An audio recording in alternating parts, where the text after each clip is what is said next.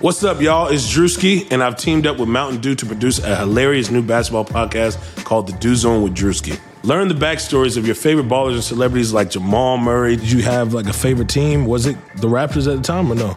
Was the Raptors even started around that time? Come on, bro. I ain't that old, fam. You talking like I'm 50. Taylor Rooks, Asia Wilson, and many more. You won't want to miss this. Listen to The Dew Zone with Drewski on Apple Podcasts, Spotify, and wherever you listen to podcasts.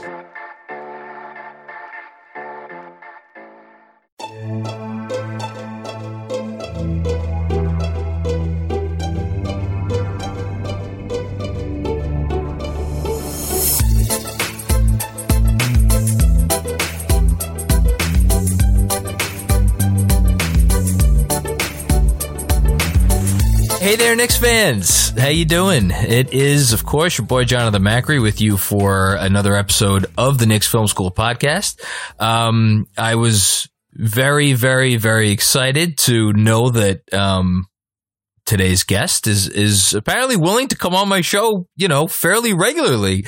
I'll let him, push back on that if he wants, but if that is indeed the case, I am very excited. We have with us once again the Athletics' Mike Vorkunov. Mike, did I speak out of turn, or can I call you like a regular guest now?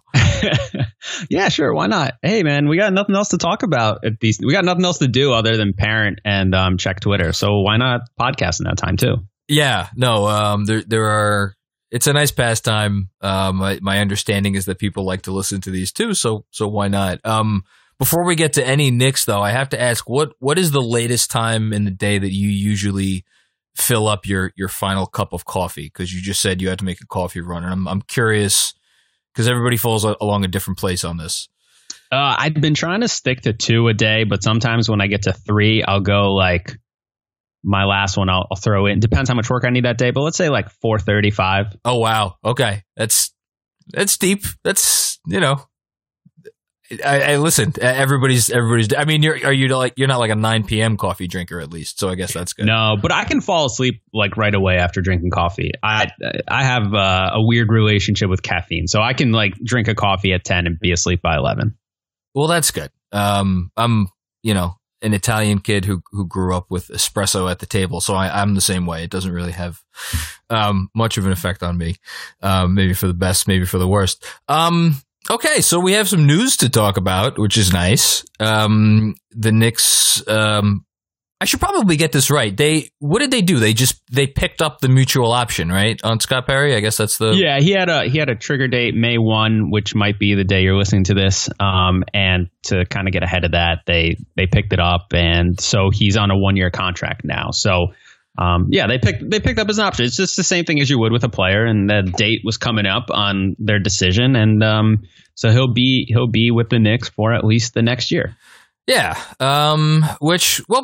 Were you surprised by this? Not really. I think the last few weeks it seemed like it was heading this way. Just from my understanding, Scott was still there. I don't know if there was a lot of, any large drive to make a big change at the moment. It seemed like he would be staying in some capacity. I didn't know if it would be general manager or not. It's interesting because I think when Leon Rose was coming in, everyone kind of assumed wholesale change, not necessarily as any like specific repudiation of the Knicks' current front office, but that's just kind of what happens, right? Like when a new person comes in, they want their own people there. If you remember, David Fizdale brought in his own coaching staff when he was hired. So I kind of assumed that might be heading, and I think it seemed like maybe Scott's job was tenuous in the weeks that or month after Leon was hired. At least that's what it looked like. And then obviously, he stayed on. It seems like Leon is using him as a resource. He's never been front office exec before, right? So, and he's slowly building out his own front office as the group that he's working with Brock Aller being the first hire. Now he's decided to keep Scott, who he's known for a long time. I think if I remember right, Scott was an exec with the Pistons back in the early 2000s, and Leon Rose represented Rip Hamilton as one of his first big premier clients. Yes. So they, World Wide West is a good friend of Leon's, and World Wide West, I think he lived in Detroit, or like he spent a lot of time in Detroit around that time. Oh, wow. So, okay. Yeah, so everyone knows each other in the NBA. It's a very small world. So they go back a long time. And so I can't say I was shocked that Scott Perry was coming back. I think in some way I was kind of expecting him to stay around in some capacity. Yeah, I mean, I was expecting him to stay around too. But I didn't know in what capacity. I mean, GM, I guess it took me back a little bit. I don't know if you remember. Are you a Seinfeld watcher, or were you a Seinfeld watcher? Yeah. The episode where George just does the opposite of what his instinct is to do, and that's kind of always how I judge Knick moves. I'm like, is this the thing the Knicks would usually do? Because if it is, it's not good. And it's like, on one hand, he's not going out and trying to make a splashy GM hire, which typically the Knicks like to do splashy things. But on the other hand, this to me, and I'm curious what your take on this is, it seems like the comfortable thing to do. And like I wrote today about there's maybe a fine line between stability and comfort.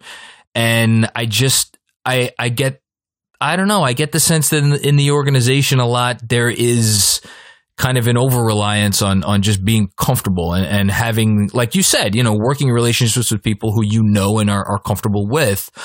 And I don't know where I'm falling at this point. I don't. What's your take?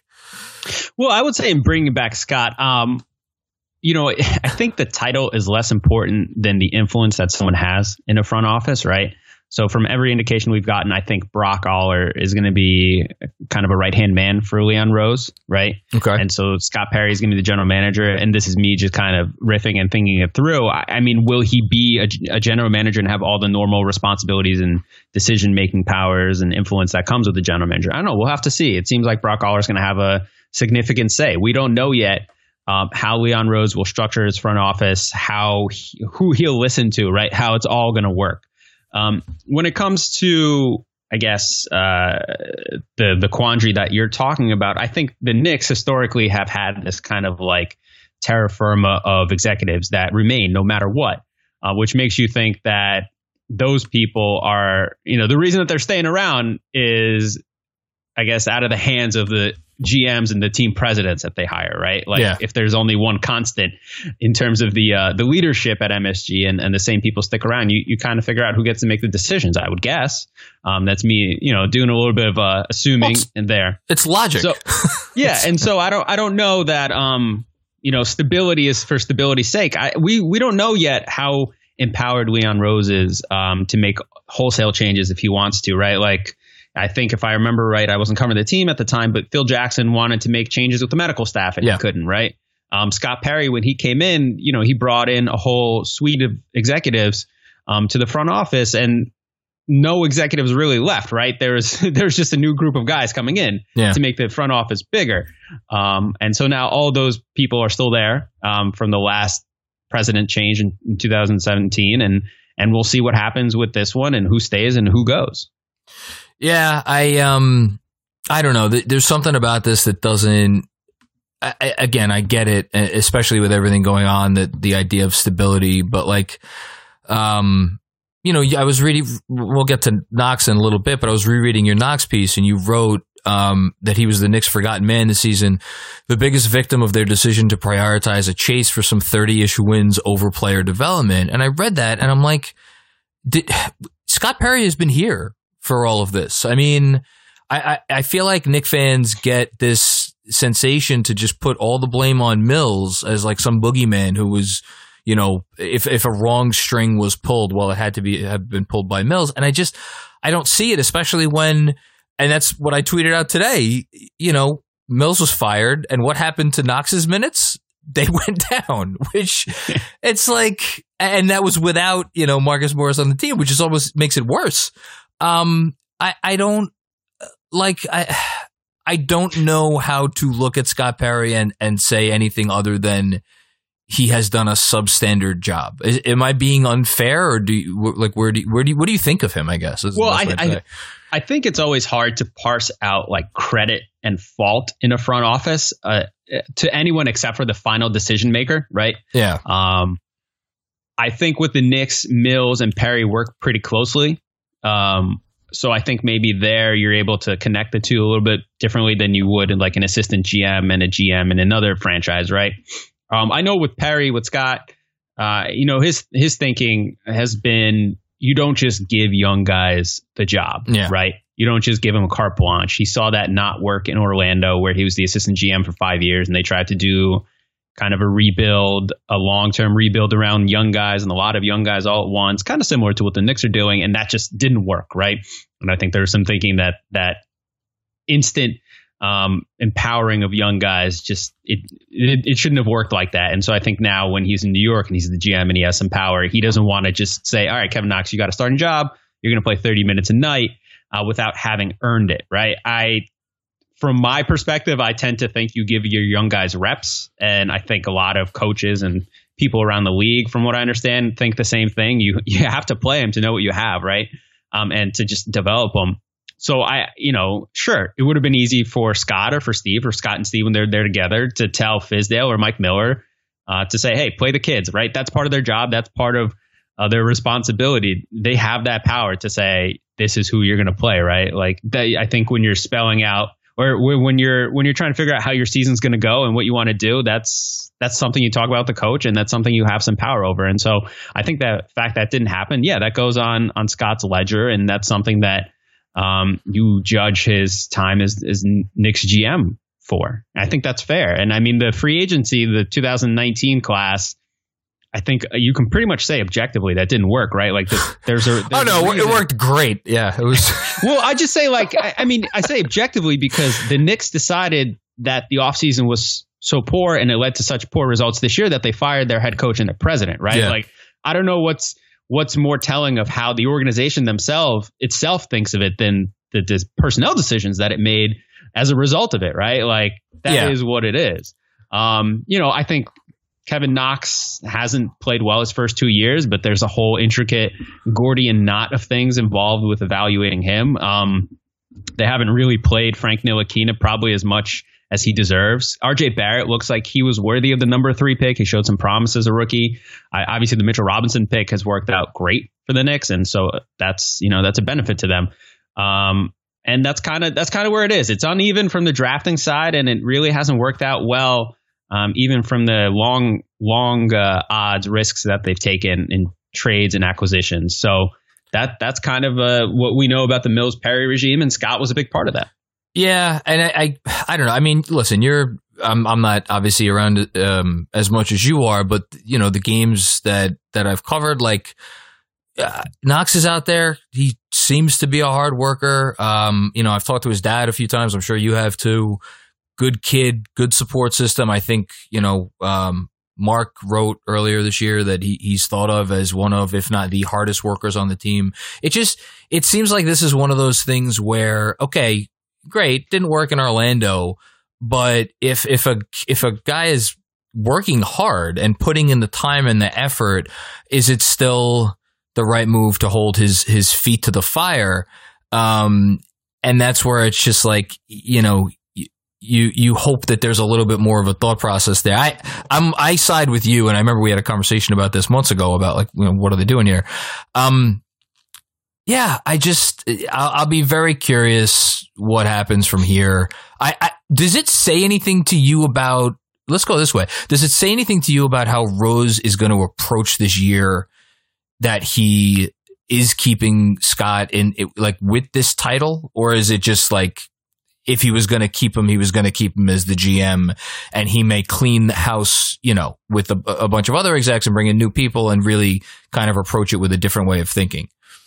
Yeah, I don't know that it really says anything. I think it's so hard to figure out what's going on with the Knicks, obviously, with the Knicks specifically at this time, because there's so many considerations, right? Like, Leon Rose was going to use the last month and a half of the season to basically audit the organization. It seemed like he doesn't have that ability anymore, right? Like, you don't see everyone doing their jobs on a day-to-day basis.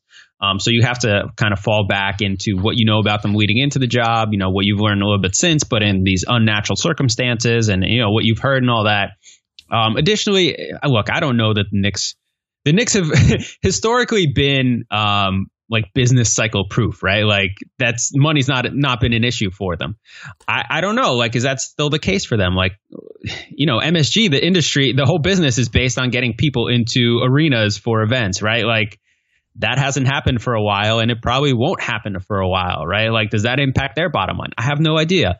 And so it's just a confluence of all these things happening at once. And you know, we don't know what Leon wants to do. That's the thing. That is the thing.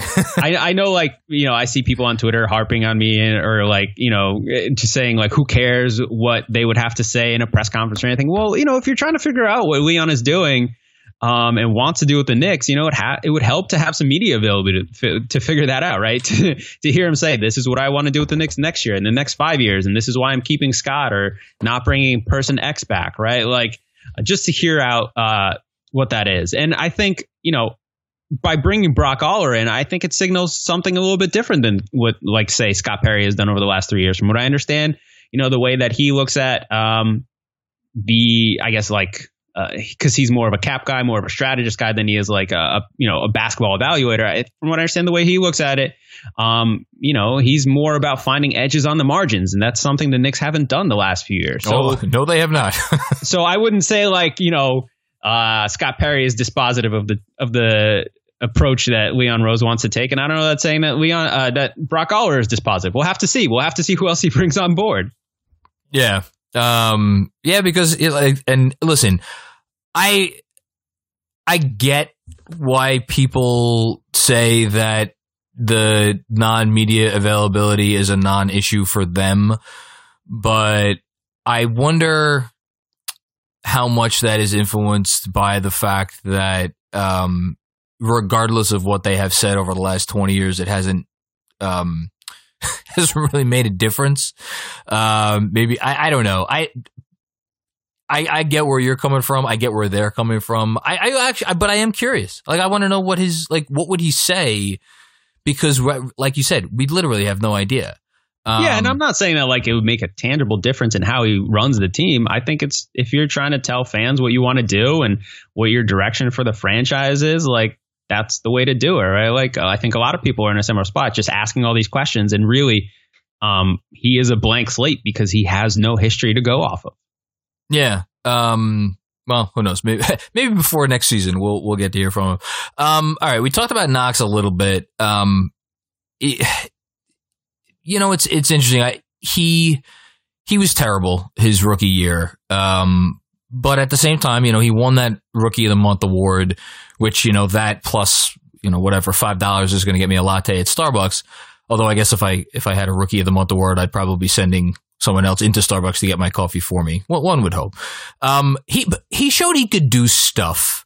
And then this season, he wasn't given the chance really to do any stuff, as you wrote about very well last week. What do we know anything more about Kevin Knox today than we did the day he was drafted? Like, you looked at a lot of film for this. Clearly, where do you come down at this point? Is he terrible in your mind? Is he just someone that needs a chance in a different setting? Like, where do you come down? I think he hasn't been good so far the first 2 years. I think that's kind of been borne out whether you're watching or you're looking at the numbers. The thing with this is always context, right? You know, part of it is, like, as a rookie, he was just said, you know, the Knicks said, okay, here, let's see what you can do. And they just gave him everything, right? And I think, except for like maybe a handful of rookies every year, every rookie is going to struggle and probably fail doing that, right? That's just 19-year-old rookie you're thrown in and you're going to play him 30 minutes a night. And I think those are valuable minutes that they need, but it's not going to look good. And that was the case with Kevin Knox as a rookie in 2018-19. This past year, it was just, you know, they pulled back the reins so much and just like went complete 180 on him. It was just confusing. And obviously they wanted him to earn his minutes, and there's better players and better veterans ahead of him. And so he had trouble beating those guys out. And it seemed like he was doing a few things good here and there, and it wasn't enough, and it wasn't often enough and with enough regularity. And so then you ask, like, okay, he didn't play well. What was the context behind it? He often played out of position. You know, he didn't get to develop his skills during games. He didn't get to go to the G League to do that at a high rate either. And I think that would have been kind of a logical thing to do at some point as well. And so it's easy to say he didn't play well, and I think that's fair. But it's, you know, when you look at the context of it, you wonder, okay, how did it help him going forward? You know, and I think that's more important than like, has he been good to this point? Is like, have the Knicks used these last 2 years in a way that would help his development and help him as a player going forward. And I think this past year, it's hard to say they did that. So like for me, it's hard to like just judge Knox in a vacuum because you have to look at the context, and he hasn't been helped by that. No, he hasn't. And I kind of go back and forth. Like there's a part of me that wants him. Well, I guess this is kind of a separate conversation about whether the Knicks should, maybe not prioritize wins next year and again kind of double down on the youth or go in a different direction.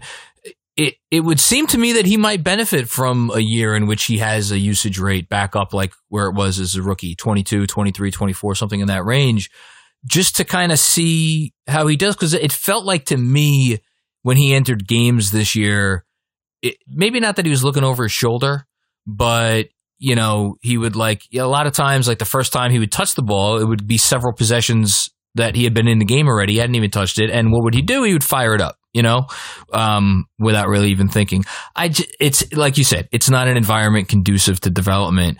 I would be frightened to trade him away though. I don't know would you be scared that it would come back to bite you in the ass if you were the Knicks?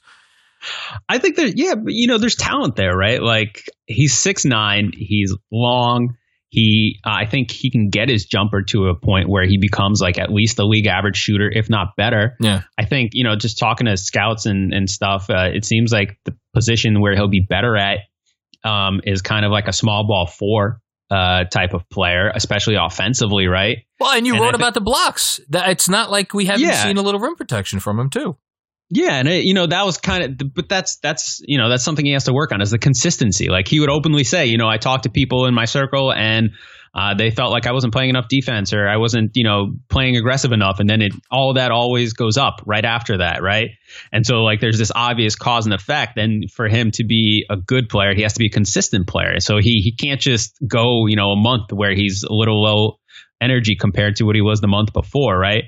And you have to figure out almost a role for him. Not that you want to limit him at 20 years old, but like, part of bringing young players along is figuring out what they do well, what you want them to do at this point, and then building out on top of that. The Knicks haven't really done that for him, they've asked him to play the 2 and the 3 and the 4, and they've asked him to be the guy who runs pick and rolls and the guy who's just like asked to spot up and do nothing else for a while. I don't know if any of that benefits for him. I think, I cited scouts in there who said that they still want to take a chance on him because they see talent. They still see a guy who was a lottery pick in 2018, which was only 2 years ago. Yeah. So if you put him in an organization that can make the most of it, what will that look like? And maybe that'll be the Knicks next year and that Leon Rose has a plan for him. Yeah, it's funny. Somebody asked me a few weeks ago, I think on Twitter, who would I be more frightened to trade away, Frank Ntilikina or Kevin Knox? And you know me, I'm president of the Frank Ntilikina fan club. And the answer for me is an easy one. I would be more frightened to trade away Knox because Frank, it's like, we kind of know what Frank is for the most part. Like, sure, the shooting could get better. And I think there's a real way for him to become a valuable contributor. I'm looking forward to reading your article that you're working on. But I think there's more there with Knox than meets the eye. You also wrote about RJ Barrett. Let me ask you real quick. Yeah, sure. What do you think Knox can eventually become? What kind of player do you think he can eventually become? I completely agree with you that I think league average, because I think his shooting issues this year were in his head. And I think if you quoted my article in your piece. In that article, I noted that when he was shooting it more, and you actually looked at it a different way and you came to the same conclusion, when he was shooting it more, he was shooting it better. So if you give him a longer rope, I think he could absolutely be a league average 3-point shooter, maybe even a little bit more.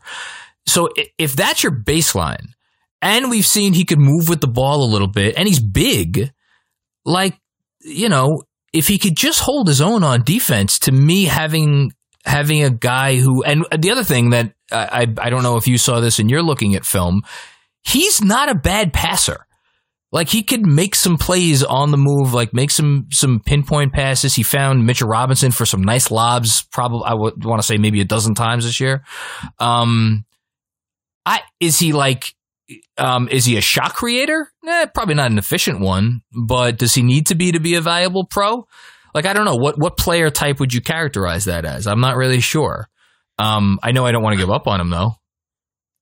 Yeah, I wouldn't want to give up on. He's 20. Like, I agree. I think part of it is you need to give young players confidence and empower them, not necessarily empower them just do whatever, but like empower them to make mistakes. I don't know if he had that kind of rope this year.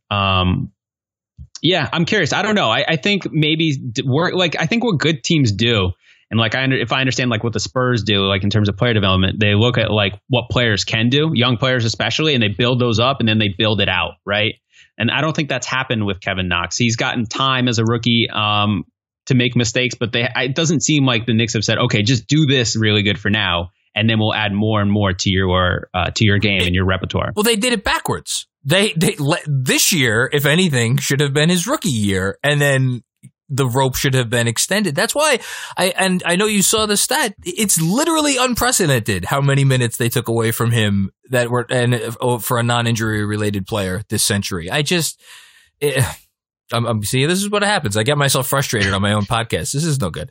But to make a point about going back to the Perry thing, if Aller is coming in as a cap guy, that is why I am discouraged, because I want someone to come in to kind of change the thinking and change the mentality about all of this type of stuff that we're talking about. But, maybe that's wishful thinking. All right. Let's move on. You wrote about RJ Barrett, and you had an interesting line in your piece about RJ. I think it was 2 weeks ago now. You wrote, it was obvious at least that the Knicks did not make a mistake with the 3rd overall pick last June. I did a ranking of like 23 players under 23 a few weeks ago, and I think I had RJ 13th, which is probably a little generous. Zach Lowe had a pod, I think a week or two ago, saying RJ was not on his first 2 rookie teams. Just 10 guys. That's a lot of guys. I don't think it's ridiculous.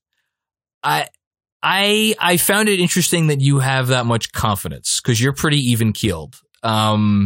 So yeah, I'll give you the floor. You feel good about that he was like not a mistake at the 3rd overall pick? Yeah, I think so. I mean,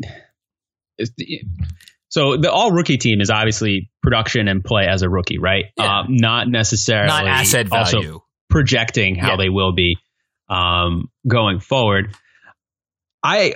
Again, it comes down to context. Like I saw enough things from RJ Barrett that I think bode well for him. How often he gets to the line, how often he gets to the basket. I think showing that as a 19-year-old rookie are pretty good assets to have going into the future, right? Usually when guys can get to the line with regularity, that bodes well for them. The jump shot was a question mark, remains a question mark, obviously. I think there was some playmaking there when he got to run the point that I thought was interesting. The question with him, and I think this is a large part of really assessing his rookie year, and I understand why, Zach Lowe wouldn't want to put him in his first 2 all-rookie teams, is like the Knicks didn't put him in a situation that was conducive to his skill sets, right? Like they stacked the floor with non-shooters. They made him a 3rd option and really a 4th option sometimes. None of those things were things that he needs, right? Like when everyone talked about RJ Barrett coming into the draft, they said it would be great for him in the NBA. He'll finally be on a team that can use his skill set, that'll give him spacing, that allow him to go downhill and have mostly clear lanes and all that stuff. And that didn't happen for him at all. And so I think you have to go that into projecting him going forward. So yeah, I think like it's not a mistake that they took him at number 3. Who would you take definitively with that 3rd overall pick? You're like, the Knicks screwed up. I don't think that's there.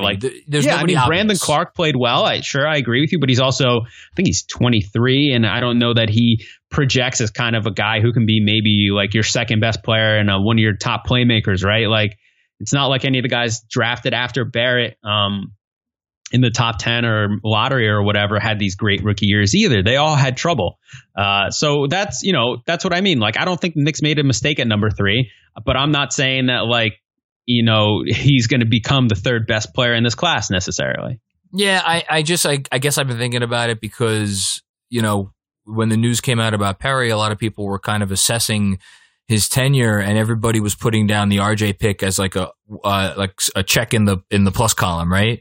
And I'm like, listen, I'm a fan of RJ. And for the reasons, you cited the stat in your piece, the only rookies over the last 5 years who have averaged more free throw attempts per game are Zion, Joel Embiid, Luka Doncic, and Trae Young. Like that's a really important stat. It is. I know he only shot 60-something%, but it's still the most efficient shot in the game, and he's probably going to get better. He works hard at it. I'm here for all of that. I just I don't know. To me, I want to see. I want to see him in a better situation, like you said, and I want to see the shot come around. That said, I will say this: if he could get to league average from 3, with how much he gets to the rim and how much he gets to the line, would you consider him a building block, like a legit foundational piece for your franchise? The type of guy that like you make decisions around, so to speak? That's an interesting question. Do I consider him building block? Yeah, I think at the moment you do. Like I wouldn't move him, unless it was like some amazing offer. I think that there's still a pretty good ceiling there. And he's so young and he's so cheap for the next 3 years. And then even when you have to extend them, he'll be, whatever. I don't want to get into that. But, I would probably, yes, I would make decisions with him in mind, not as like we can't ever move him and everything has to be done to appease him and make him look good. But like we have him, we should be able to develop him and put him in a situation that's good for him and that will help him get better. In that way that, yeah, I agree. It's the same way with like Mitchell Robinson, right? Like he's not a bona fide all-star, but he's a really good young player that you can see a future for and that is already producing, and that you say, okay, he should be one of our foundational pieces unless there's some great offer out there. I didn't realize until I read it in the piece that you had, I think it was only a third of RJ's minutes came with Mitch, right? This year? Yeah, that's what I think it was like 600 out of like 1,700 minutes were with Mitchell Robinson. Yeah, I think a little bit too much gets made of how many minutes like all 4 or all 5 of the teams, like young guys get to play together. I don't think that enough is being made of that stat that Mitch and RJ only played that amount of minutes together, because that's, those are your guys. Those are the two clear guys that you have right now. Yeah. And again, I'm now thinking back about Perry. See, this is all I'm doing is just getting depressed. The more I talk about this is not good. I'll have to find your list of under 23 guys and how you rank them. I don't know if I don't think RJ ranks. I'd have to look at it, but I don't think he's 13th on that list for me. I rated them as assets, as like who would you rather have, like this guy or that guy moving forward? And it's tough because I maybe I still have it somewhere. But because like, if the question is like, who would you rather have on your team next year, like RJ Barrett or Tyler Herro, for instance, I think a lot of teams would probably say Herro because it has a definitive NBA skill. And, I think there's a chance Herro could be the better player over the course of his career. Who knows? But I guess because of the types of stats that you cited, rim, line, and like projecting the shooting out, which maybe is something I shouldn't do. Take a look. It's easy. You just go to the NBA stats page and group players by, sort players by age.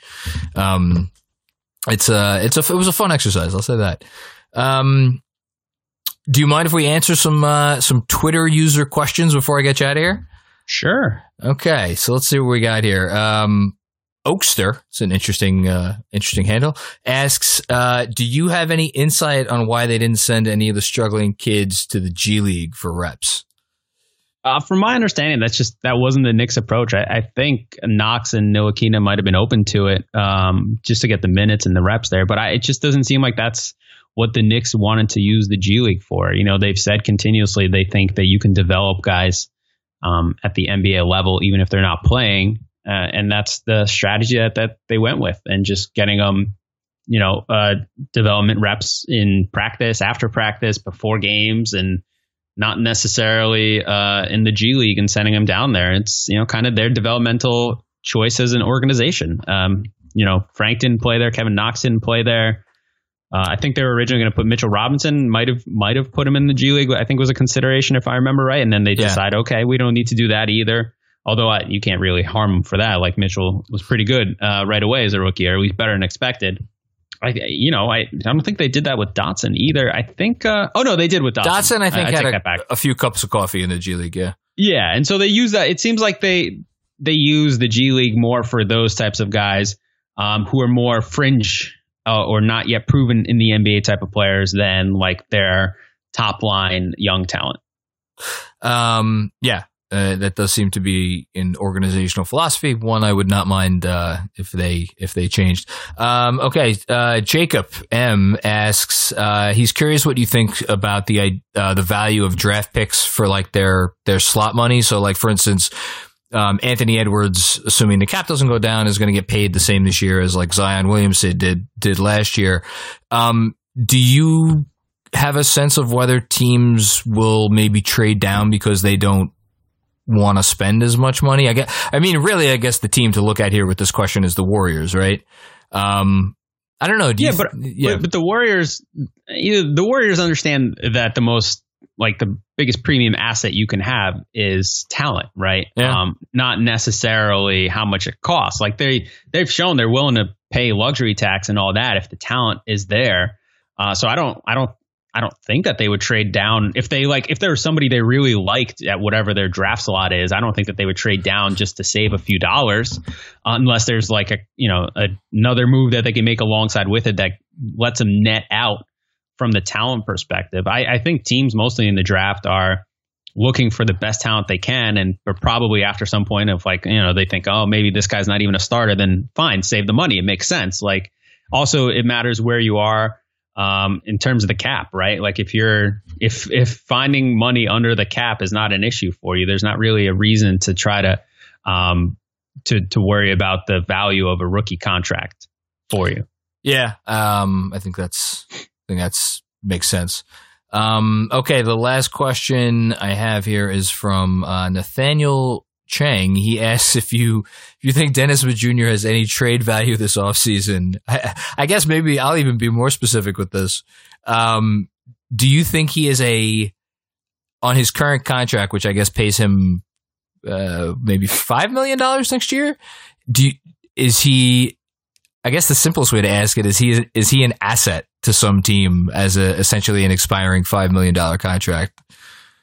I think that because I was asking around on that like during the season. I think my understanding is like some teams would trade like a second round pick for him because I see the talent there.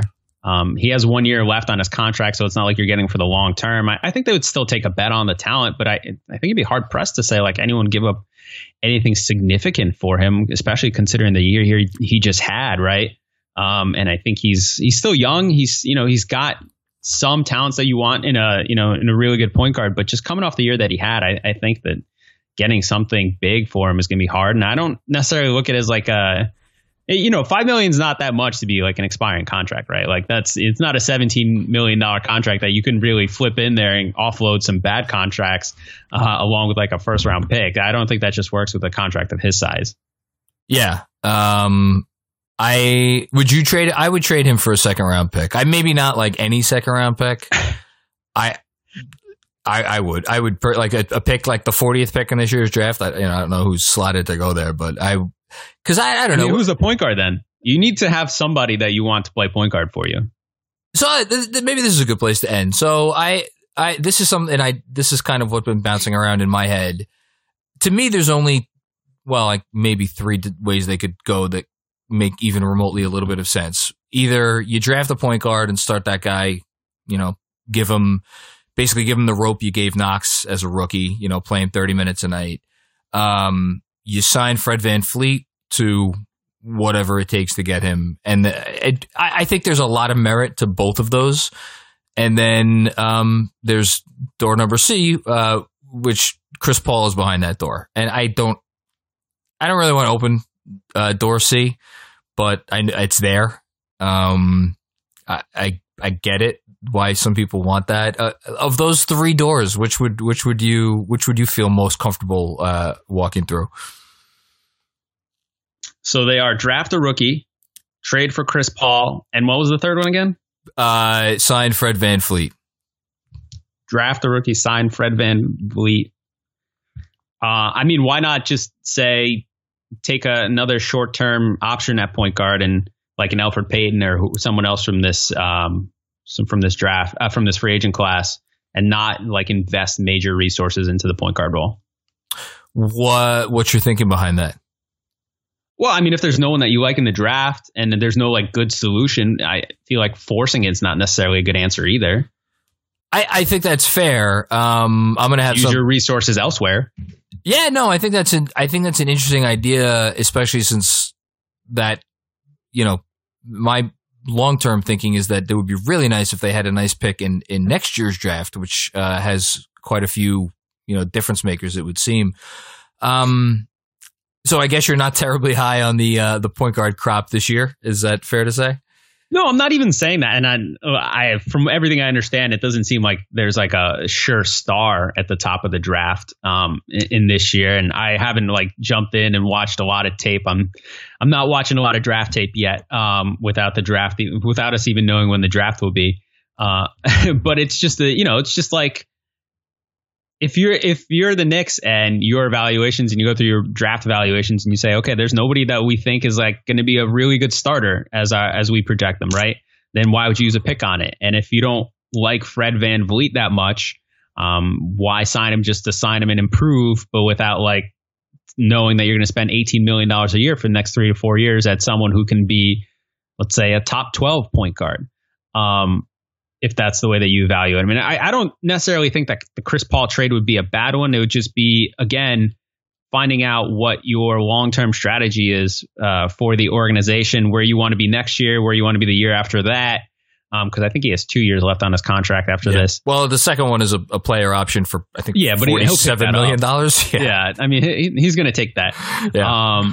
And just so like part of that, if you're trying to, open up cap space so you can be contenders in free agency in the summer of 2021, yeah, it doesn't make sense. But if you're like self-evaluating and you're like, okay, we really took a hard self-scout. It's 2021 is not happening for us. We're here for 2022. Then it's not a bad idea, and you do get better. And I think Chris Paul is a really good player that you could use for 2 years and be all NBA level point guard as he was this year, right? Like he's probably making an all NBA team because he was that good. And I think he'll definitely make it. Yeah. Yeah. And so like trading for a guy who's on an all NBA team it's not bad. Like you only have him for 2 years, but in the NBA anymore, nothing's guaranteed for you for more than 2 years anyway. So don't be like, oh, well, the opportunity cost is we could have had a 25-year-old point guard that we'd be able to have under team control for the next 7 years. It doesn't work like that anymore. If you're going to have, an all-star for the next 2 years, that's a pretty good option. You should consider taking it. Yeah, and for I want to be specific. My hesitation on Paul is not with Paul; it's what they would give up to get him.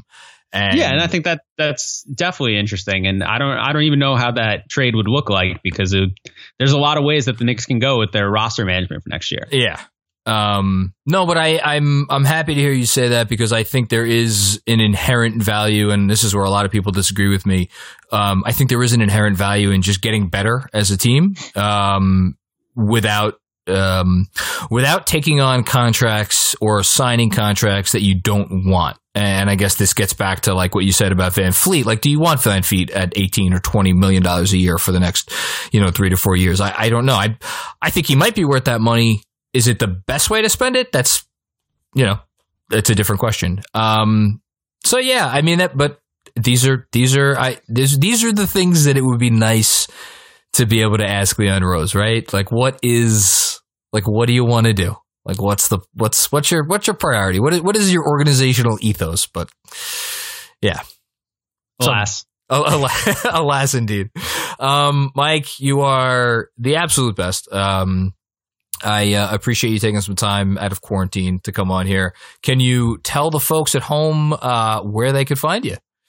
Well, you're a mensch for saying that. And, I write and cover the Knicks for The Athletic. So go check me out over there. Subscribe to The Athletic if you haven't already. And if you haven't, we have a 90-day free trial offer.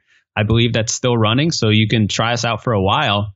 And you can read about the Knicks and the NBA and like pretty much every sport you can think of, except for Quidditch. We don't have Quidditch. Just want to throw that out there before any complaints come in. Or you can find me on Twitter, gasbagging about a bunch of crap. I would say go to The Athletic. I think the articles are better than the tweets.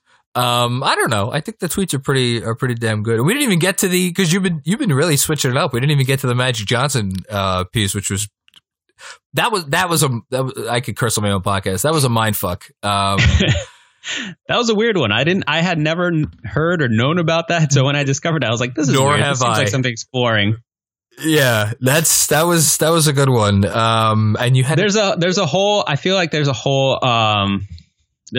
oeuvre of this star almost came to the Knicks at this point in time out there. I may just explore it, and just see how the Knicks lost out on Magic or Kareem Abdul-Jabbar, or apparently they didn't want to sign a trade for Dennis Rodman, which is kind of actually defensible in 1999, or the Scottie Pippen thing where they could have drafted him twice or just done the 5-for-8 trade themselves with their own picks. But it's fun to just like dive into the clips and the old newspaper clippings and see what you find. Yeah, my dad texted me a few weeks ago when I started doing like the What If Wednesdays, and he's like, "Can you write about what if Julius Erving was because apparently there was something where he would have been on the Knicks but they either sold his rights or so I forget what it was. But I think they didn't want to trade for him. Maybe that was. I remember that right, because I think that was like it was like something about conditional about the Nets being allowed to get in to the NBA. If I remember, I'm probably messing it up, but I think it was something along those lines. I was looking at the Kareem Abdul-Jabbar one, which I'm guess if your dad remembers Julius that Erving. I know. Actually, because that's how I responded to him. I was like, "Well, have you heard the Kareem one?" And he actually hadn't heard that. Yeah, so I may write something about that in next week or something like that, because that was kind of interesting, and that was particularly a twist of fate for the Knicks, I think, in not getting him. That's one way to put it. I would have liked to see how that alternate universe panned out. Well, okay, something to look forward to for the next time we talk. Mike, thank you again so much for coming on. I really do appreciate it. It's always a pleasure to talk basketball with you, my friend. Yeah, for sure. Same here. Maybe we'll talk again as this pandemic goes on forever. Yeah, it does feel like that, doesn't it? All right. I'll talk to you soon, man. Be well.